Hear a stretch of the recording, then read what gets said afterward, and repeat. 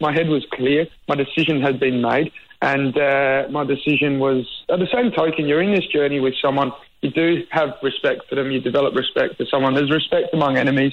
She has two beautiful little boys. For me to out her and join in with the rest of the group wasn't necessary.